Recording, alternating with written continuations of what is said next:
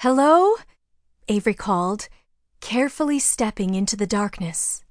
Suddenly the air grew colder, and the scent of wet earth grew stronger as the ground beneath her formed steps, cold, jagged stairs carved into stone, though she had no idea how many there were or where they led. She steadied herself and descended carefully, sliding each slippered foot over the edge and holding her breath. Everything told her to turn around and go back to her room, to safety. She knew she shouldn't make this trip alone and without a candle, but Avery had never preferred safe, and time was not on her side. She trusted her eyes would adjust to the darkness any minute so she could see what lay on this side of the mysterious door in the library before it was too late. Footsteps? She stopped and listened. A rat, she decided. No doubt the castle underbelly is full of them. She took another step. Why had it been so important to her mother to hide the key to this door in the back of the book with the words, "This book must not be destroyed"? With each step into the castle's frigid interior, the air became more pungent, like she was sinking into a sewer. She yanked her hand back from something slimy on the stone wall, her breath coming in cold puffs.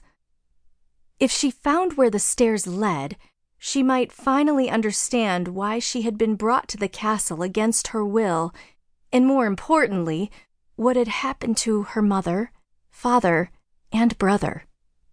A silhouette. Avery stopped. Sure, someone was moving toward her. She heard breathing. "Who's there?" she called. "I demand you tell me your name." Don't panic, she reminded herself. Too often her imagination got her into trouble.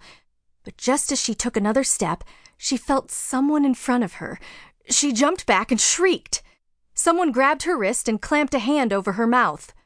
Icy and strong, it smelled of dead fish. She felt hot breath as a woman whispered in her ear, "Go back to where you came from, and never come back. You are not welcome here."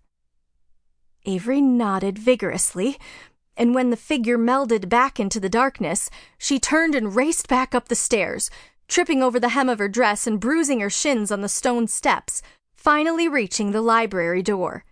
She would return to her side of the castle, for now.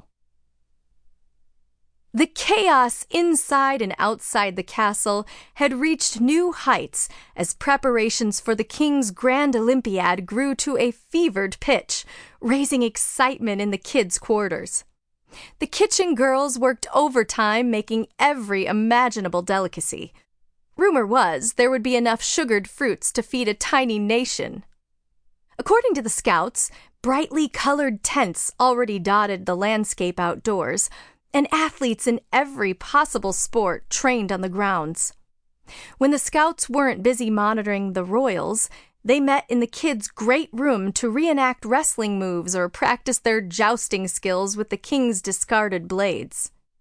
The girls volunteered to watch and critique, no experience necessary. The next morning, Avery arrived in the sitting room, flustered. She was late for the morning cabinet meeting with Tuck, Kendrick, and Kate, but she wouldn't tell them she had discovered the key or that she had attempted to sneak into the castle's underbelly. She wouldn't admit that she tossed and turned in bed all night, trying to figure out why the woman told her never to return. What secrets does the underbelly hold?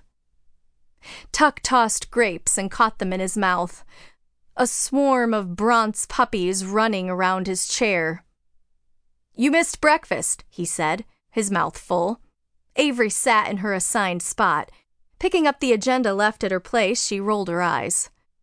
Pointing to the list of topics, she said, "We're supposed to be discussing the king's pressing political agenda.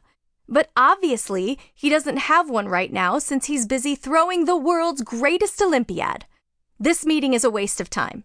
I have other things to do." She stood to leave. "Make no mistake," Kendrick shot back. "The Olympiad is the king's strategy." "It's a series of games," she said. Kendrick blew out a breath, and Avery knew she had annoyed him. Adjusting his glasses and motioning for her to sit back down, Kendrick explained. "He knows his health is failing, and his